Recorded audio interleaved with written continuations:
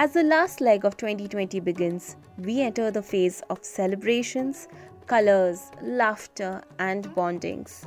India is the global ambassador of festivities, and we are here to read out chapters from this novel.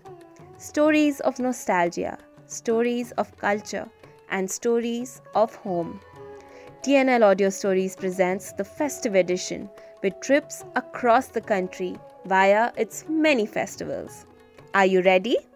For the first episode, we are taking you to Kolkata and showing you the glitz and glamour of Durga Puja through our lens. I woke up to a mildly chilly morning here in Himachal. Glimpses of the movie Kahani played in my head. I rewatched the brilliant film last night with a hot, piping plate of biryani for company. And before you ask, yes, it had a generous amount of flavorful aloo in it. I reached out to my phone and played Dhak sounds on Spotify to transform the energy of my space into something magical. Within minutes, I jumped out of the comfort of my blanket and burnt a Tibetan incense stick. The scented wisp soon engulfed me, reminding of the dhunochi used in Kolkata. Only thing missing was the subtle yet beautiful coconut smell. Less than a fortnight to go for Durga Puja. This is essentially the iconic celebration of good over evil. Since I can remember, Ma Durga has been synonymous with the word strength. In all forms, this is a festival of women and their remarkable vigor. This year, things are going to be different. But the passion that the locals possess for their Ma is beyond the shackles of any pandemic. While we wait to see how it all pans out, let's go on a virtual road trip on the streets of the City of Joy and relive the phenomenal experience that is Durga Puja. For many, the festival starts on Shashti, but for the locals, it starts on the occasion of Mahalaya, when families gather together in the house to listen to the tales of Ma Durga and Mahashasur. Even today, kids hurdle around the radio to hear the narrations, the story of Ma Durga's journey to earth. On Shashti, we take a walk around Kumartali, that is home to the craftsmen who create some of the most breathtaking idols of Durga. You can catch the processions taking their goddess home with pomp and show. It kind of reminds me of the welcoming of Lord Ganesha in Maharashtra. Well, after all, he is her son. Mahasaptami invites with it the call of turning this infamous laid-back city to use all its collective energy for the next 4 days. Most Prabashi Bengalis return to Kolkata with their families. Their leaves submitted a year in advance for this occasion. Houses are filled with the aroma of sweets and the constant chatter of teenagers telling tales about their colleges. It's a big reunion for friends, cousins, and lovers. Everyone now dresses up in newly purchased clothes, including you and me. But the best ornament of them all is a gleeful smile that never really leaves. The 8th day, or the Ashtami, is when people perform the largest aarti, the Pushpanjali.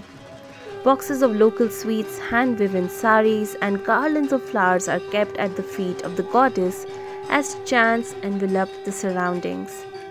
Your eyes start welling up a little as you feel the goosebumps of the aura that you're in. And the bhog will bind it all together with the perfect amount of taste and culture. At this moment, you notice 2 kinds of people. One lot that's busy with the traditions and rituals at Bonedi Barir Pujos, ensuring everything is done the right way. The mansions of the wealthy families donned with lights, color and gold. While the other lot trotting around from one pandal to the next to take in every flavor of creativity on display. A friend I recently spoke to told me, for her Durga Puja is a big art installation. It's that time of the year when art is celebrated proudly. The imagination of the themes of the pandals continue to evolve every year. A little birdie told me years ago when Titanic was released, everyone waited eagerly at Salt Lake to enter the pandal that was based on the movie. I can say it with conviction that this year, Corona will probably be the showstopper. Amidst all this, let's not forget to head to Maddox Square to spend some quality time with our friends. And by that, I mean deep dive in a pool of nostalgic memories of Adda. As kids try their luck at the shooting range, we make our way to the many street food stalls. My stomach growls at the sight of chicken pakoda, fish fry, egg rolls, and obviously puchka. Crossing all boundaries of overeating and a few delicious burps later, I sneak out a small bottle of Jellosil to digest the tsunami I ate. Trust me, everyone has it on them during Durga Pujo. Meanwhile, it's almost midnight, and that means it's time for Navami. Shanti Pujo marks its beginning along with the lighting of 108 lamps and releasing 108 lotus blooms. The tranquility of standing on the edge of the lake with the loudest of the sounds behind you and watching the entire city glow up is magical. On the ninth day, we witness the graceful and strong Dhunuchi Nach. Women drape themselves in the 9 yards of elegance of Lal Pashada saris and dance to their heart's content. Someone at this point politely asks you to come join them, and my advice would be to lose yourself completely. These are the moments that your future stories will be made of. Make the most of it. Bagh Bazaar is the place to be to watch married women play Sindoor Khela on the beats of the dhak and the occasional sound of the shank. Addas go on till wee hours of the morning among family and friends. Adda is a culture in Kolkata and people easily draw you in. On the last day, Dashami, we bid goodbye to Ma Durga on the banks of Ganga. Women dance to the rhythmic tunes, men play dhak beats on drums, children try to catch the last few glimpses of Ma, and I stand there watching it all unfold. As the idols get immersed in water, many that are now eco-friendly, the sounds behind me slowly blur out. I continue standing there as everyone leaves, playing every memory of the last couple of days like an ancient Stark-roll movie. From binging on Aloo Dam to almost burning myself from the Dhunuchi, the experience remains etched forever. It's an emotion, an experience, a sense of eternal bliss and celebrations, and that is everything.